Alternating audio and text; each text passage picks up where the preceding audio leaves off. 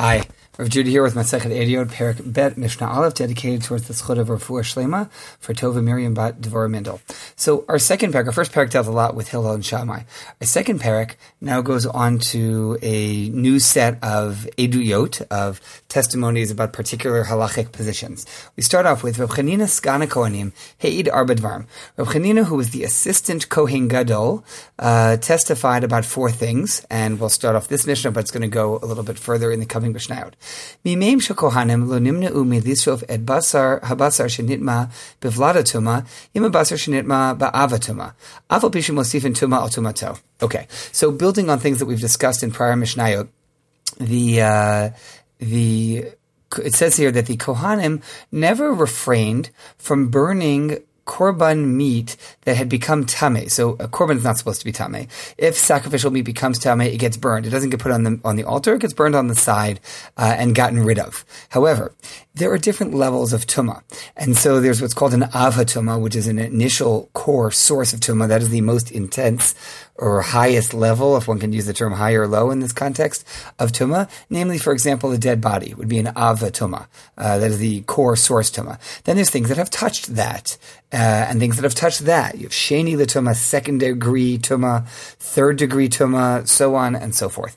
And so, what would happen if one had some meat that had come in contact with a vlad hatumah, that is an offspring tumah, or a second degree tumah, a third degree tumah, something that's a little bit further out, less intense in its tamehness, its loss of lifeness.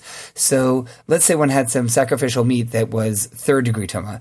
They would not hesitate to burn that meat together with meat that had contacted an ava tumah, a first degree tumah.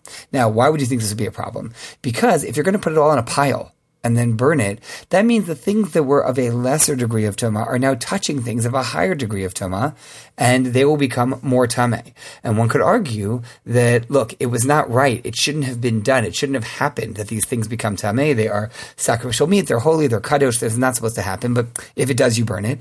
So once it's happened, don't make it worse by taking something of a lesser tumah and then putting it in contact with something of greater tumah. Even though they're all going to be burned, you're still making things worse. So Reb Chanina, the assistant Kohen Gadol, said no, they never refrained from that. It's fine. Once it's tameh, it's being burned, then it's tameh, it's being burned. Even though afal pishim mosifin tuma al tumato, even though you're making it more tameh, it's still already tameh. Okay. Now, by the way, this is by way of contrast. The Mishnah doesn't say this. I'm just adding this in. This is by way of contrast to the fact that, for example, a Kohen, who is, all Kohanim today are tameh because they have either, been to a funeral of an immediate family member, if need be, and we don't have a red heifer, a paraduma, for them to become tahor from that.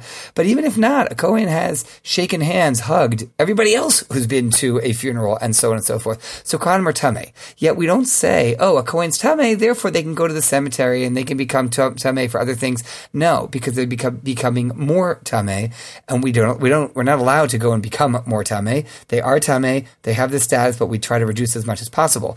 That is the contrast of let's say, a Kohen's life, as opposed to Chanina says we don't worry about that with korbanot that have already become tameh. We just put them in the fire pile, and that's that. Hosi for Rabbi Akiva added on to this. Mimeim shekohanim lo nimnu milahadik et shemen shenifsal betvul yom bener shenitma betamei meit ava pishim osifin tumal tumato. Rabbi Akiva took this even a slight step further.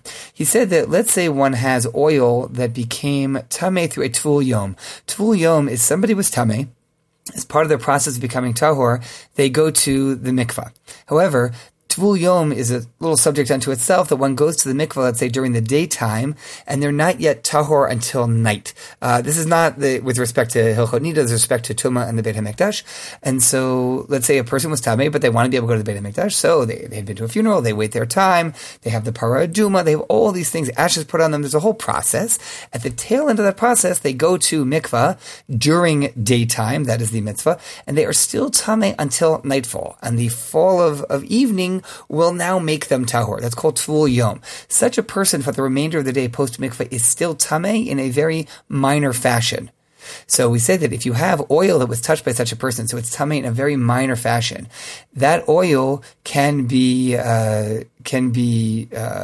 lit on, or can be put together with like a candelabrum that has become tamei through tumat mate, because it's become first degree tamei. Again, we don't say that, oh well, now you're making it more tamei. It's already tamei once it's tamei. So just to make it more tamei, and the reason that Rabbi Akiva is adding is that now we're jumping from third level tuma to first degree tuma, going all the way up. So even though we're jumping up several steps, it's still the same idea that once it's tamei and it's being burned and destroyed, it's tamei, it's being burned and destroyed, even though we're adding tuma to its tuma, doesn't matter.